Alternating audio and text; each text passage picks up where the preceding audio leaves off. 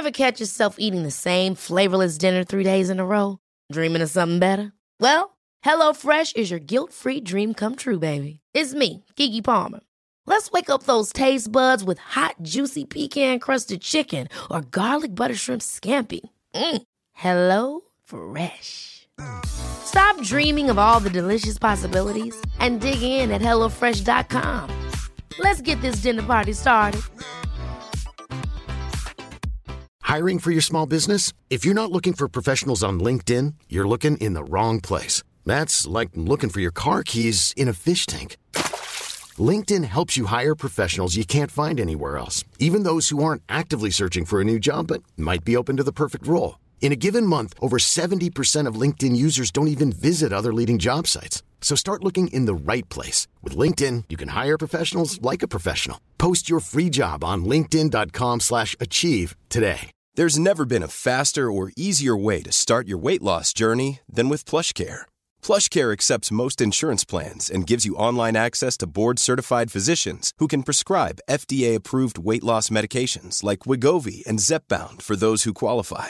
Take charge of your health and speak with a board-certified physician about a weight loss plan that's right for you. Get started today at plushcare.com/weight loss. That's plushcare.com/weight loss. plushcare.com/weight loss. Hi, this is Zibby Owens, and you're listening to the award-winning podcast, Moms Don't Have Time to Read Books. And speaking of books, I have 2 of my own books coming out this spring and summer.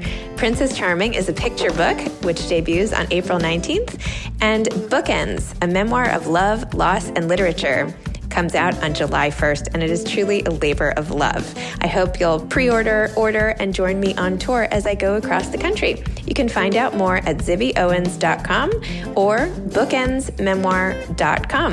And you can follow me on Instagram at zibbyowens because I always post about everything. Enjoy the show. Hi, everyone. I need your help. If you love this podcast, you will love my children's book. It's called Princess Charming, and I am really trying to drum up pre-order sales. You might not know this, but before a book comes out is actually a really important time for the whole book's trajectory. So please pre-order Princess Charming, which comes out April 19th today. Just stop what you're doing and go do that, please. When it arrives on April 19th, you can give it to a loved one in your life, a niece, a grandchild, a child, a student, a kid walking by on the street, anybody. But if you could do this, here is my offer. If you email me your receipt showing me that you bought the book online somewhere and pre-ordered it, email info@zibbyowens.com. That's info@zibbyowens.com.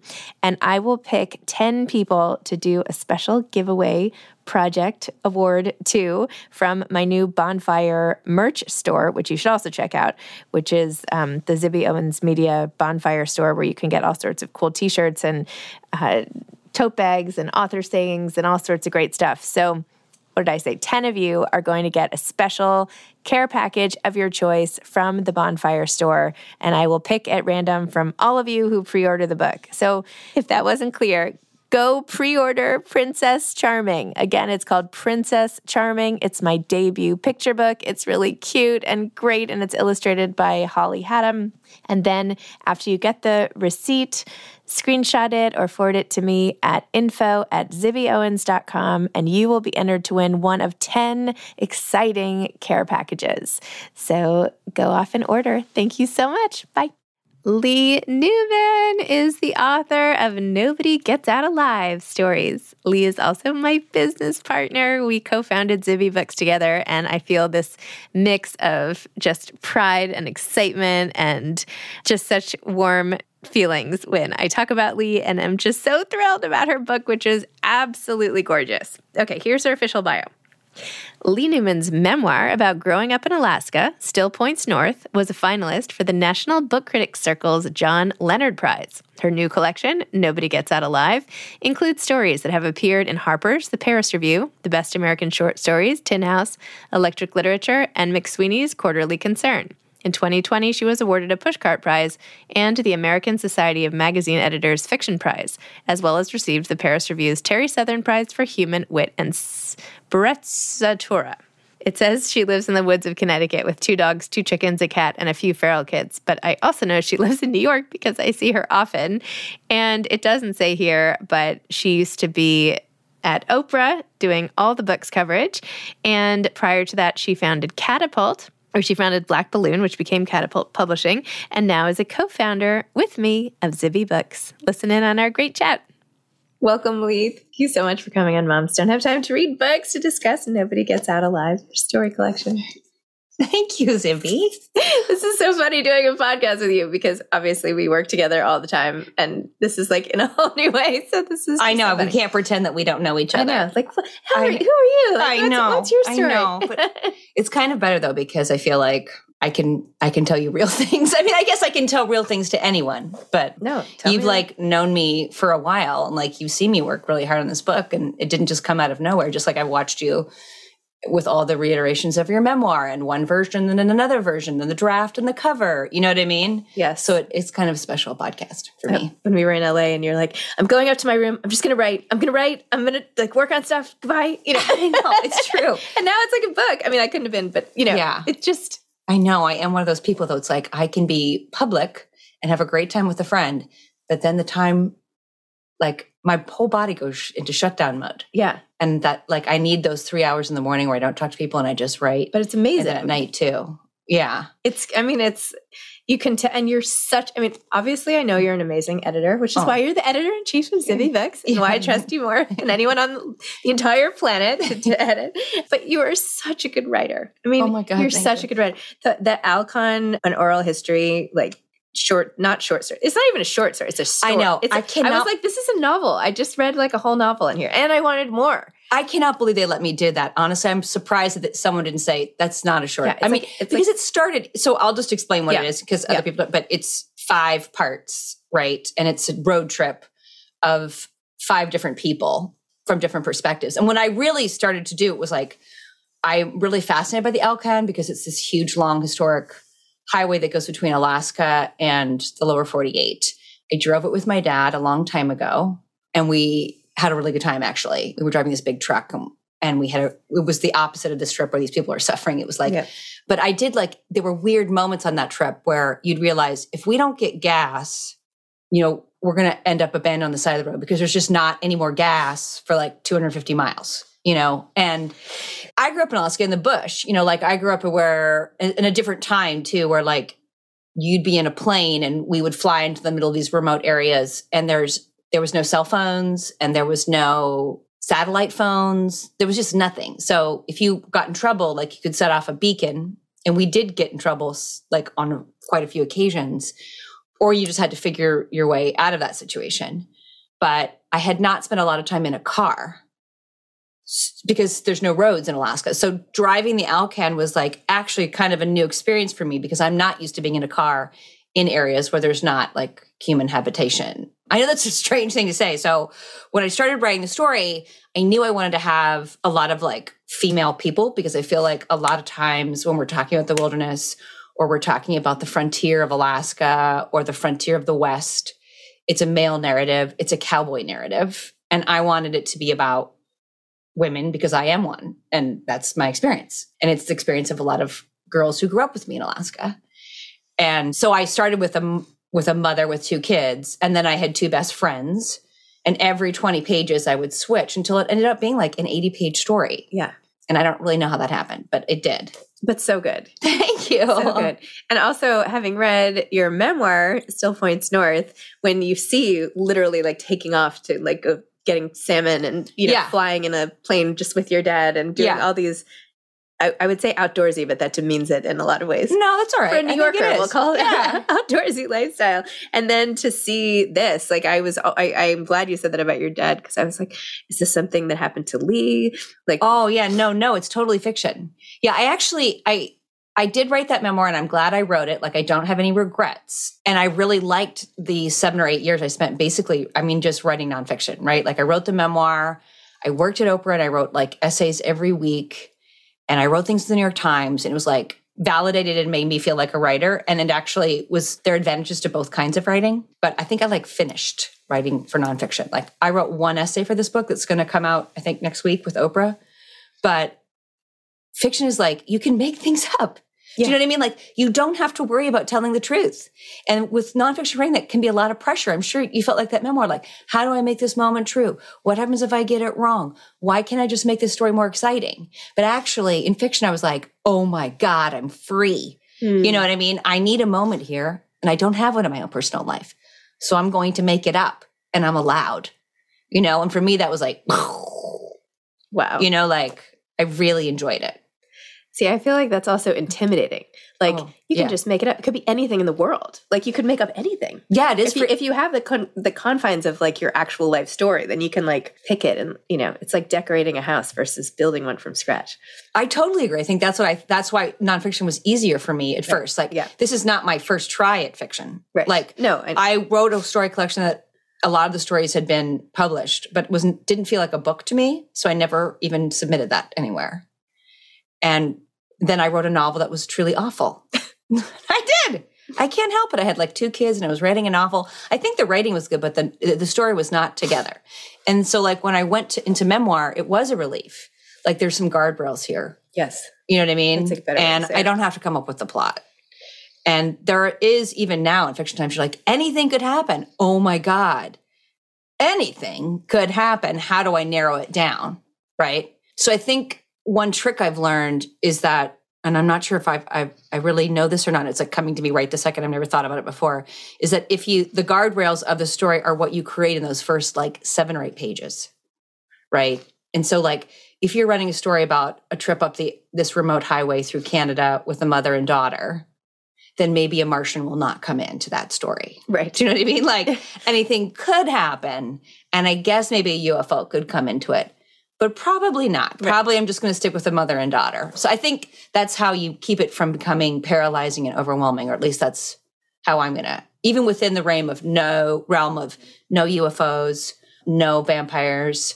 I would probably say, you know, in a road trip story too, no car crashes. Because it's like, that's too obvious or something. And also it's too unwieldy. What do I do with a car crash? Right. You know, like, do people die?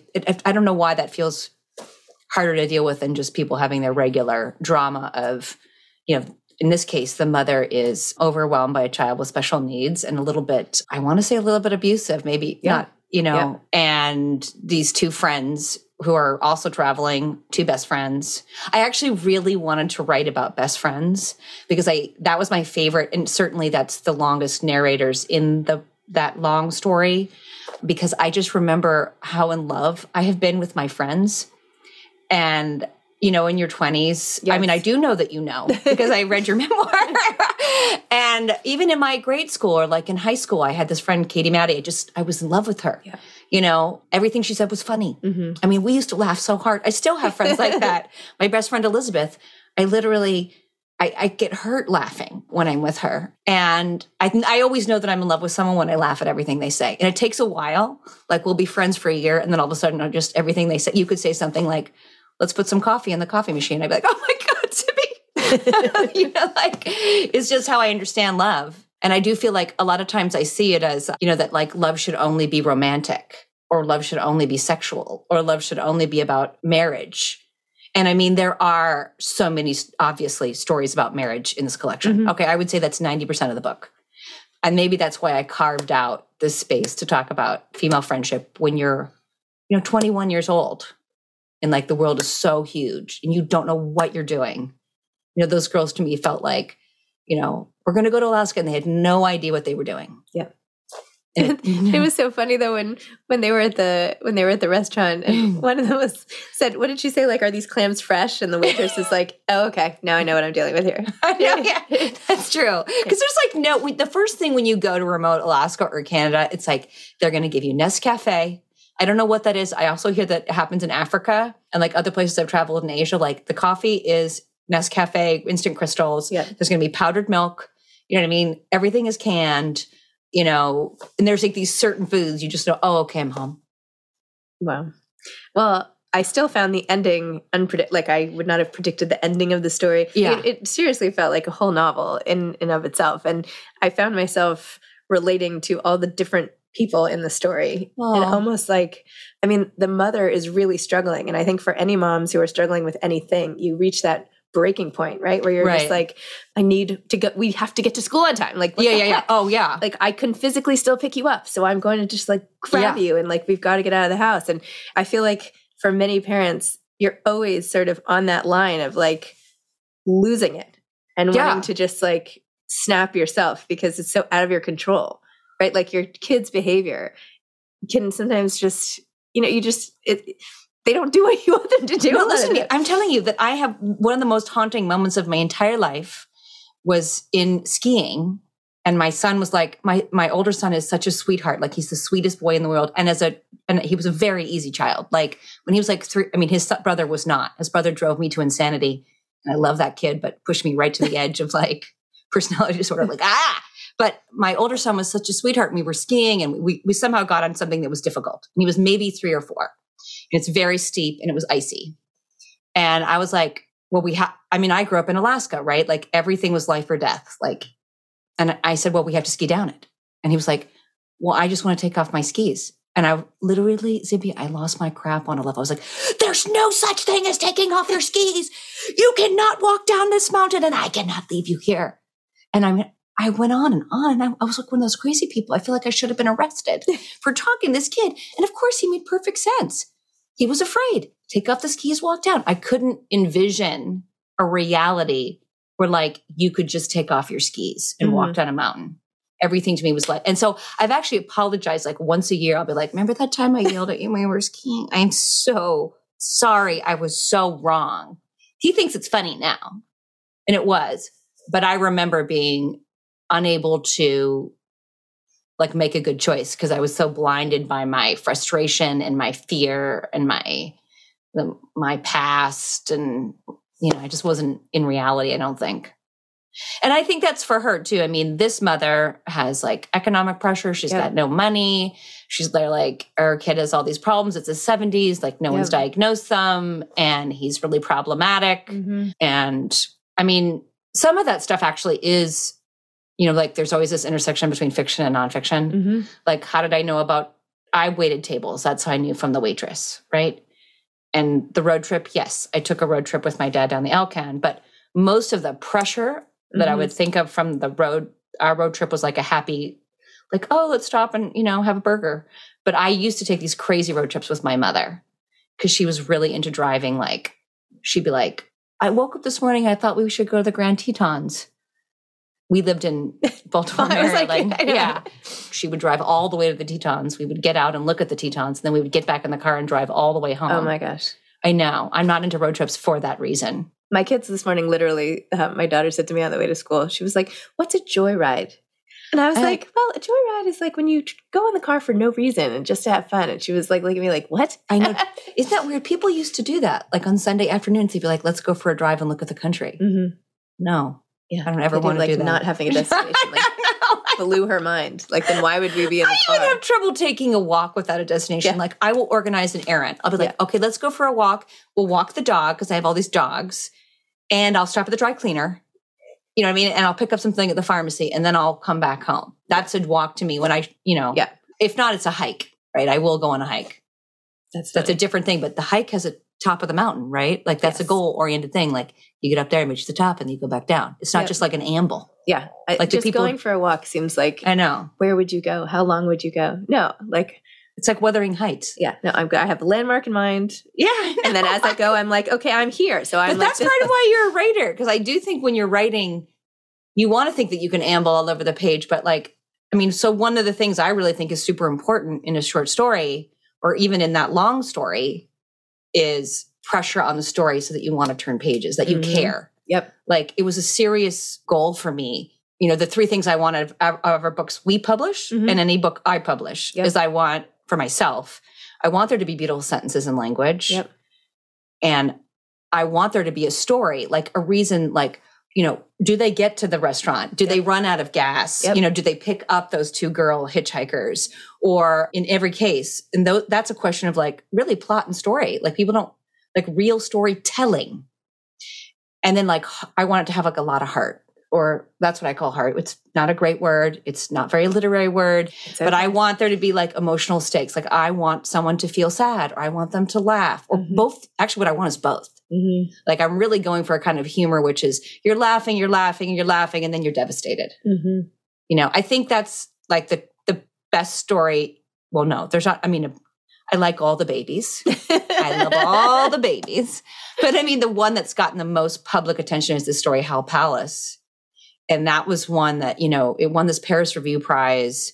And I think it was in Best American Short Stories. Mm-hmm. And it was in, I mean, it's embarrassing how much one's, you know, it's like my little baby, you know, my little protege story that went off without me and said, ha, ha, ha, I'm going to Harvard or something, you know, like, but that little story, you know, won all these prizes. And I think, I can't tell you how hard I worked on that story. I worked on that story for, I want to say like 6 or 7 years.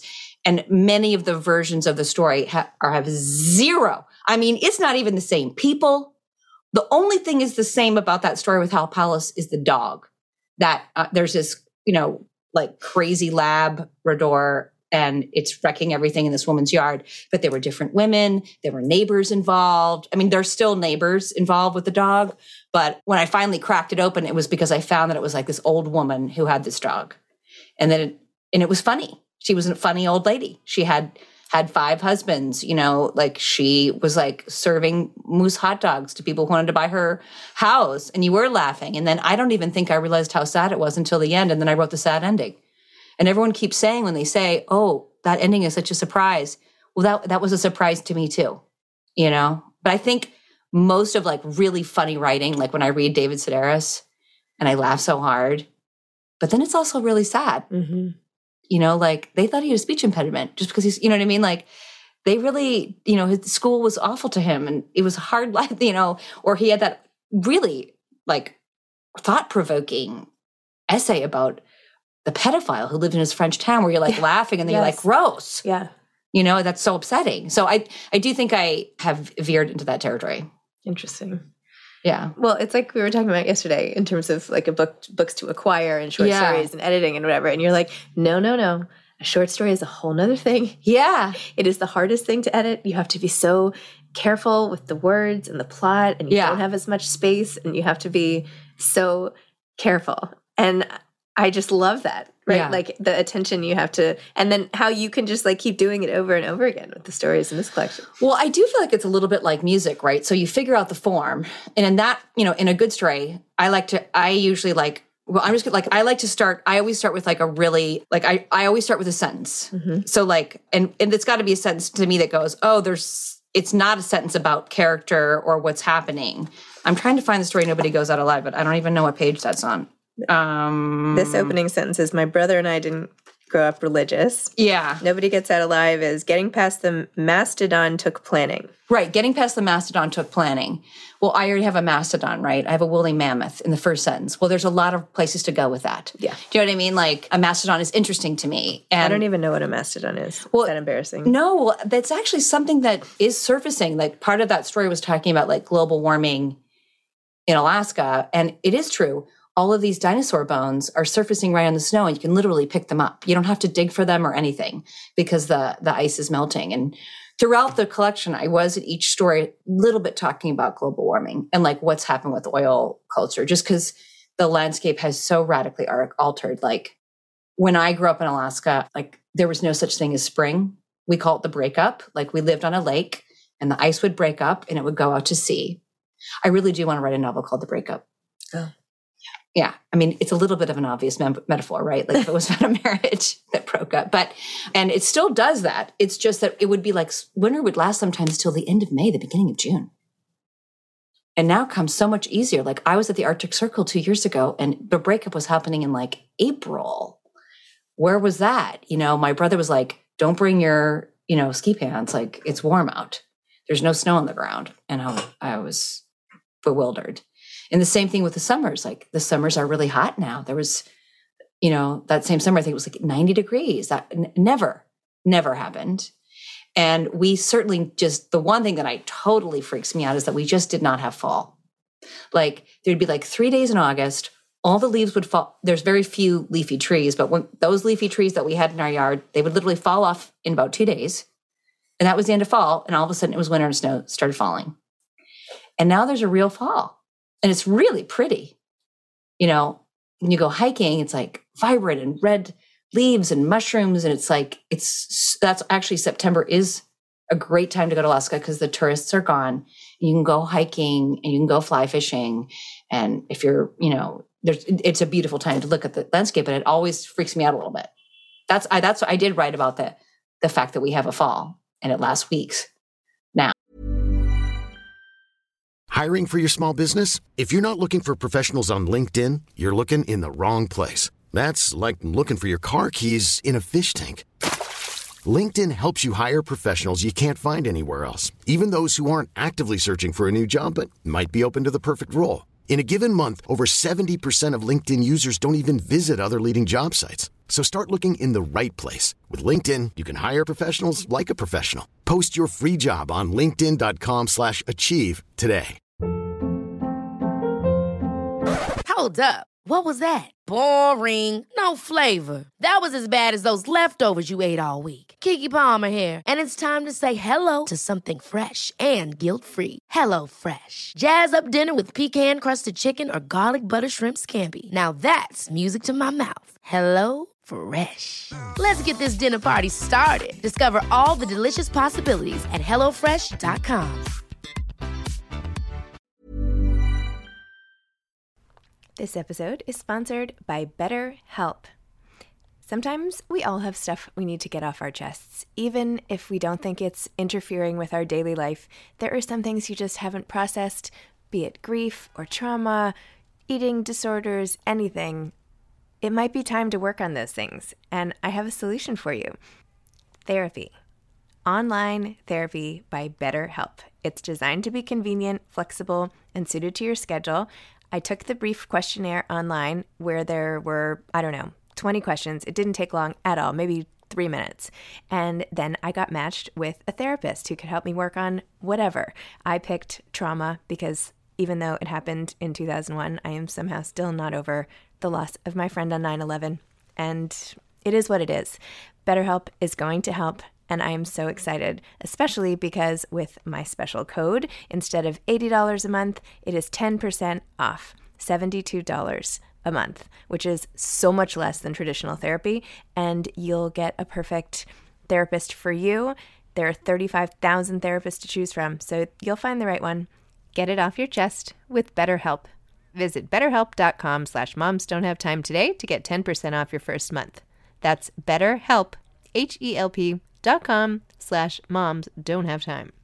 It's just so crazy to me that this is how you grew up, and yet here you are just like bouncing around New York City. I know, me too. I find it very weird.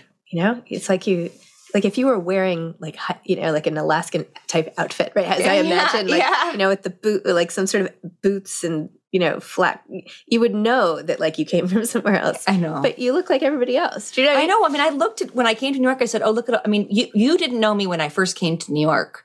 I was a rube. I still am a rube at heart. I feel like people look at me, even no matter what, I've got the clothes. I know how to handle myself. And I mean that in the best of ways, that I will always be a rube. And I actually like that about myself. I don't want to change that much, but I really didn't know, like I was so bewildered on how to dress and what to do. I did not understand anything for like my first 5 years here. And I remember like, I tried to get a job, and this woman who was at the publishing house, I was soon to be fired because I was the world's worst assistant. But one of the very successful assistants was like, we're all going to Chappie this weekend. I didn't know what she was talking about. I was like buying clothes at like the Salvation Army or like random chain stores like Strawberries and like kind of just putting it all on. I know, like I didn't know what to do. And it's okay. Like I kind of embrace that like part of me, Explain so you grew up alternating somewhat, your mom in Baltimore, your dad in Alaska. Right. You went to Stanford. But how did you get, what's the quick version of your life story here? Well, I really lived in Alaska till I was about 8 or 9. Mm-hmm. And then my mom and dad divorced. Yep. And my mom, on a crazy road trip, drove me out of Alaska to Baltimore. Yep. But that road trip was even crazier. Like we went to Mexico and everything. She just loves to drive. She always says like, I should have been a trucker. I'm like, get me out of the car. Have you read Mother Trucker? No, but I got to read that. Oh my God. I'm going to give it to you. Okay. Anyway, you're going to love it. Okay. So from that point on, I would live every 3 months with my mom and then go to my dad and then go back to my mom and go back to my dad. And, school was arranged. So I mostly went to high school in Baltimore. But when I was with my dad was like, oh my God, you're here. And you've had to be living in that, what he would call like the East Coast elites. And I love him, but he was like, not the East Coast elites. And he'd be like tossing me into an airplane, and we were going caribou hunting, and we were going fishing in remote areas, and we were going rafting down these crazy rivers. And we were like, he'd be like, I remember one summer, he's like, I bought this cabin. And it's true. Like, we lived really off grid. Like, we had a cabin in the middle of the wilderness. And he was like, and now we're going to build it. We're going to build a sauna. We would just go into the lake and collect rocks. And there's this thing called visqueen. It's plastic sheeting. And we made this big kind of pyramid of plastic sheeting, and we found an old barrel stove from an abandoned hunter's cabin, and we set that up. And we literally just made this sauna. And an Alaskan sauna is you go sit under this visqueen and you pour hot water over yourself and the steam comes up. It's actually really amazing, but it's not like the saunas that you're going to see in civilized Norway or, with the people with the beating sticks. But we lived that kind of life. And I think he was really, really committed to me not forgetting how I grew up and not becoming this kind of person that, could not handle herself. I learned how to shoot a gun at a very young age, like 5 or 6. I thought that I learned how when I was 8 or 9, but my dad was like, no, because, the bears were a very real thing. Like, I've never had to kill a bear, thank God. And I've never been attacked by a bear. And your first impulse when you have a bear is, of course, not to shoot it. You don't want to kill an animal, but you want to back out of there, which I've done many times, many times. Been like, oh, hello, Mr. Grizzly. You were also on this river with me. I will just now be backing away. And quite frankly, against all what they say that you're supposed to do, I have run my butt off. I have just been like, oh my God. That feeling never changes when you run into a giant brownie fishing and it looks at you and says, oh, hello, you just run. I have run so many times that I'm truly embarrassed and I don't know why I'm alive. But I think there's times we had a bunch of situations where I'd be left alone at camp or, especially behind our cabin, there was just so many brown bears. Even just to get to the outhouse, you'd walk through these raspberry bushes and I was always singing. I love to sing Christmas carols. I love Christmas in general. And I'd love to sing Christmas carols, but as a kid, I would sing Christmas carols or show tunes from Evita. I love the Evita record. Kenny Rogers, just so that they would know that you're coming. So you wouldn't go through the bushes and then run into them because they don't really want to be involved with you. And that's also really changed. When I was little, when we were living in so many remote areas, the bears were not aware of you as a food source. They did not want much to do with you. And if they did, it was I remember one time we woke up and this black bear was kind of just pawing at our tent. And I can't believe this is true. I'm going to tell you the truth. My dad and I were like, oh, let's go back to sleep. We literally went back to sleep. And it went away. We were really tired. It was really early in the morning. We knew he was there and he was going, ho, ho, ho. That's what they sound like. And it's not like we were laissez-faire, but we actually love to sleep. You know that about me. I go to bed at 10. I wake up at 8. And my dad's the same way. I mean, at 7:30, he's like, well, that was a big day. And in the morning, I think it must have been, 5 in the morning. We were like, well, I'm too tired to deal with that. We just went back to bed. But now, I did this article on this guy, Dick Prenneke, who built this. He's a famous guy on NPR. He did this Alone in the Wilderness documentary about building his own cabin. And I hiked out and stayed in his cabin and I was alone in the wilderness. And there are bears everywhere there. But they have learned what people are. And they love things like toothpaste. They do. It's food to them. It's got sugar in it. They know what tinfoil is. So you have to be so much more careful about, we would just sort of tie our food up in a tree. I'm embarrassed that we traveled like this, or we would open up a float in our plane and just kind of dump our salmon in there and it'd cool off in the water. I mean, nowadays I feel like a bear would be like, thank you. I'm going to just eat your plane. I'm going to eat all that salmon too, because, it's easier for me to, some humans have put so much garbage and they have so much more access to, many people in Alaska have helicopters now and they can get into all these places that you can't with a small plane. And also tourists, I think there's just so much more tourists that are coming up, which is, that's good for the state. That's good. And there's also just more roads. people go hunting on the road now. They like just drive, they get out of their car, they put on a vest and they go caribou hunting. And there's not that many caribou left. And the caribou see the people coming and they're like, we're running away from you now. Yeah. Do you know what I mean? Like you goodbye. I think we don't hear it's that really car. hard to, it's really hard to, when I grew up, you always hunted a caribou and you ate that for winter. And it wasn't, I'm not like a bloodthirsty like hunter. Like I would only hunt things that you would eat. But we grew up where you'd go out in your plane, you'd get out, you'd walk to the caribou and you'd kill the caribou. And they did not really know who you were. And there was like hundreds of them. It's like cows. It's like, and we would process that meat and make hot dogs out of it and hamburgers. We had a big freezer and we ate it all winter. And, that wasn't weird. That was like normal life.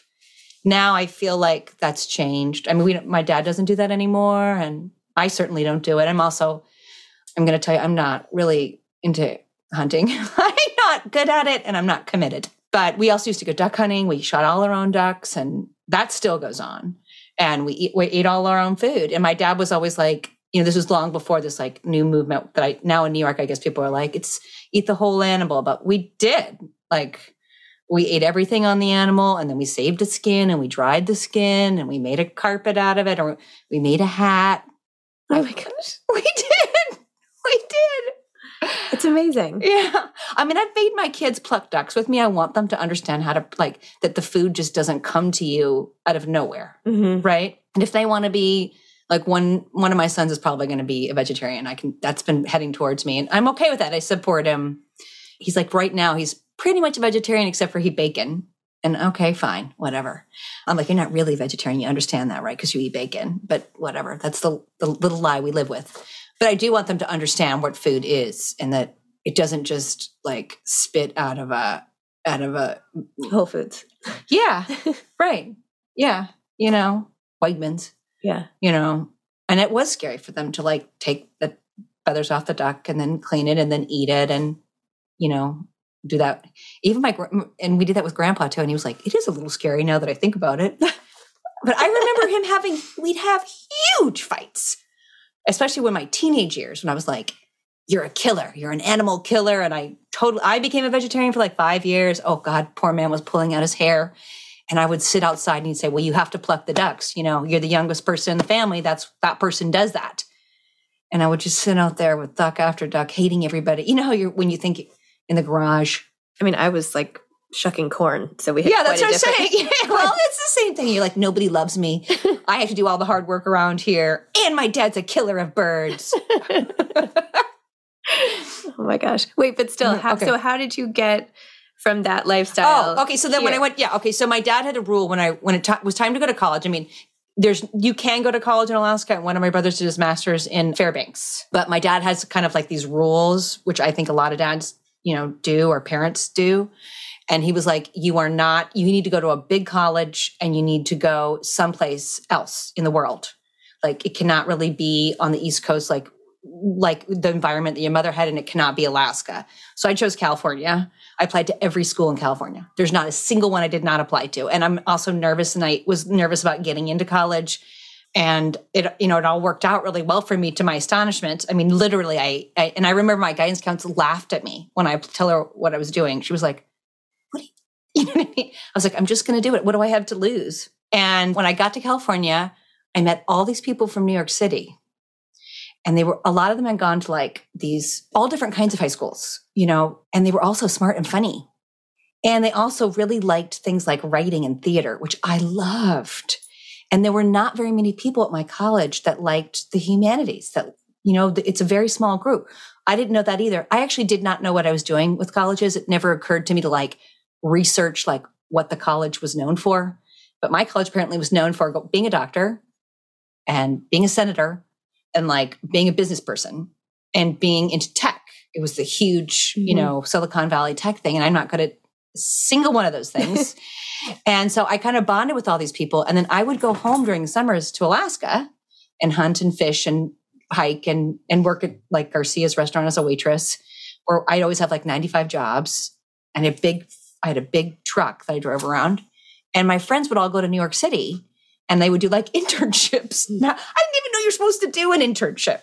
Like I don't know where I was. I seem to have missed the memo where you figure things out. in general.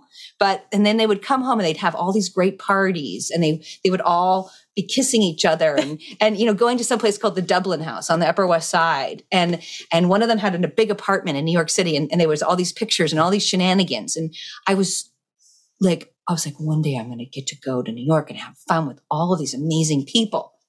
And so when I graduated, I went to New York, and not a single one of those people came to New York. I was like alone here. I had one friend in the whole city, Rohan Sippy. That's it. And he wasn't from New York at all. He was from India and Detroit.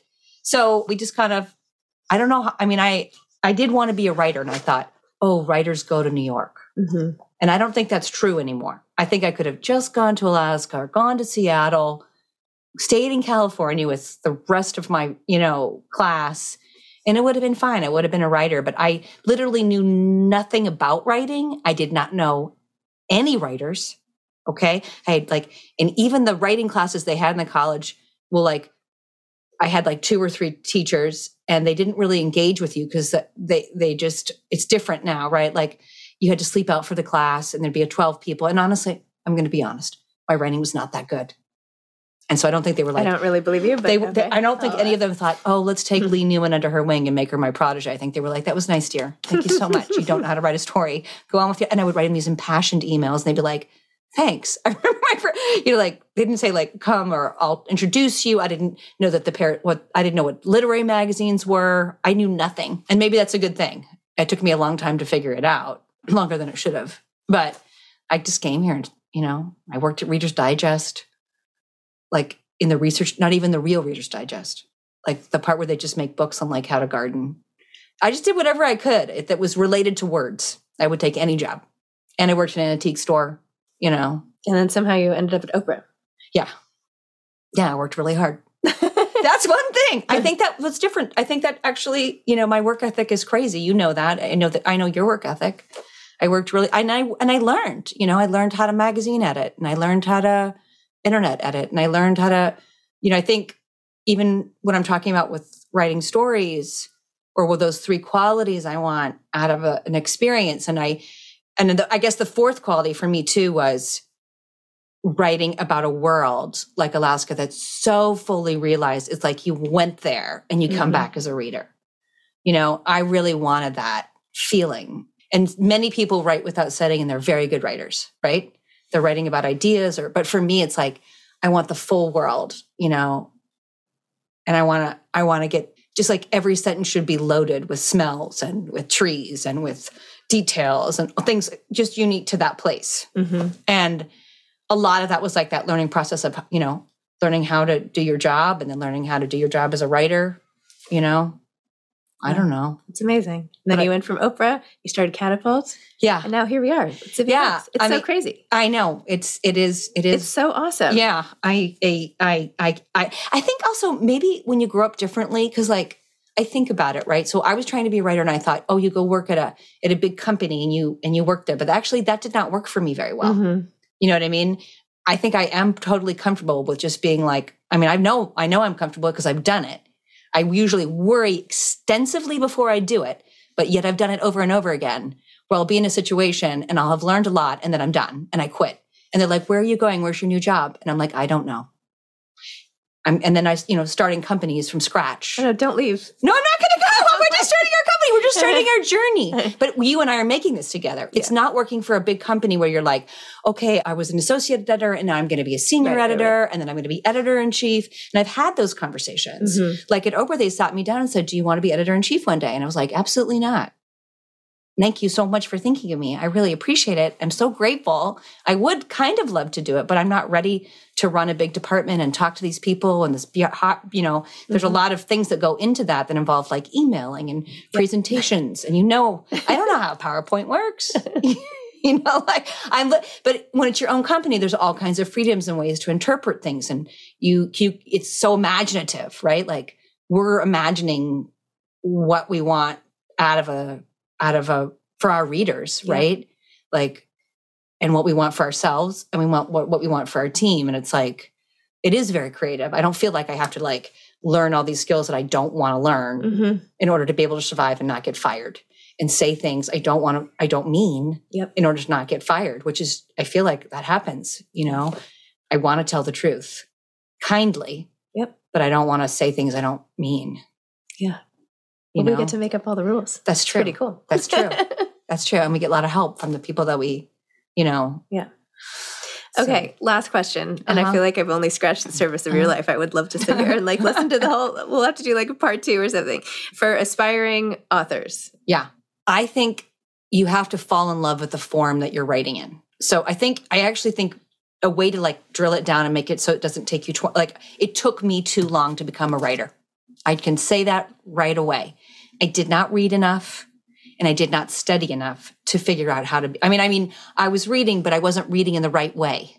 So, for example, when I decided to write this book, I read every book of short stories that have been published, pretty much ever. I have hundreds and hundreds of books. And as I was writing it, I only read short stories. And that way the form, even though it has myriads of ways of things, kind of got into my consciousness. The way if you were writing music, you'd say, am I going to write a symphony? Or am I going to write a minuet? Or am I going to write, an opus? Well, I'm not in a rap song. Yeah. And so that kind of got into my thing. And I thought about the stories that I did read, and I called them mother stories. And I would go back and look at those stories, and then it would help me come out with it. And I'm writing a novel now, and that's exactly what I'm doing. I'm reading and buying every novel. I stagger into bookstores, collect novels, and I read them. And it really is kind of saying, oh, there are similar choices. All these novels are so different. But what's the kind of one that I find that does have story, that does have heart, and does have language? It's not enough for me to write an idea book. And some people can. They're just, it's existential. And I want there to be a beginning, middle, end. I want that for myself. And so I'm just studying how people do it. And then how would I do it? So I feel like if you're an aspiring writer, and same thing with memoir. I did not read enough memoirs when I wrote my memoir, and I would have done things differently. Because I feel like you just got to gorge and not be afraid. Because I know I used to be afraid that if I was reading other things by other people, it would affect my voice. But that's not true. You have your own voice, and it will come through. You know what I mean? And so if I just the more I absorb information about what other people are doing, the better I'm able to make the choices I want to make to create the book I want to make. Because I'm literally learning from the masters, right? Yes. Amazing. Thanks. I'm so excited for Nobody Gets Out Alive. It's so good. You're such a good writer. It's really amazing. And I can't wait for this to be a smash hit. You're a good writer too. You are. I can't wait for your book. Oh my God. Okay. Thanks for listening to this episode of Moms Don't Have Time to Read Books. Don't forget to follow me on Instagram at Zibby Owens and at Moms Don't Have Time to Read Books. Also sign up for my newsletter at zibbyowens.com and sign up for my virtual book club and meet lots of authors on Zoom every other week. Thanks so much to Steve and Ryan at Texture Sound for the sound editing. And thank you to Morning Moon Productions for providing this fantastic intro and outro music.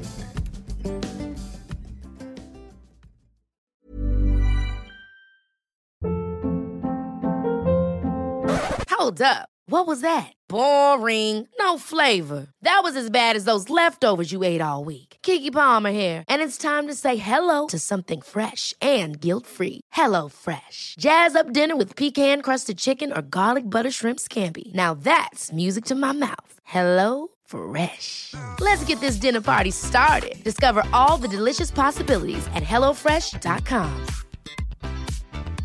Hey, it's Paige DeSorbo from Giggly Squad. High quality fashion without the price tag. Say hello to Quince. I'm snagging high-end essentials like cozy cashmere sweaters, sleek leather jackets, fine jewelry, and so much more. With Quince being 50 to 80% less than similar brands. And they partner with factories that prioritize safe, ethical, and responsible manufacturing. I love that. Luxury quality within reach. Go to quince.com/style to get free shipping and 365-day returns on your next order. Quince.com/style.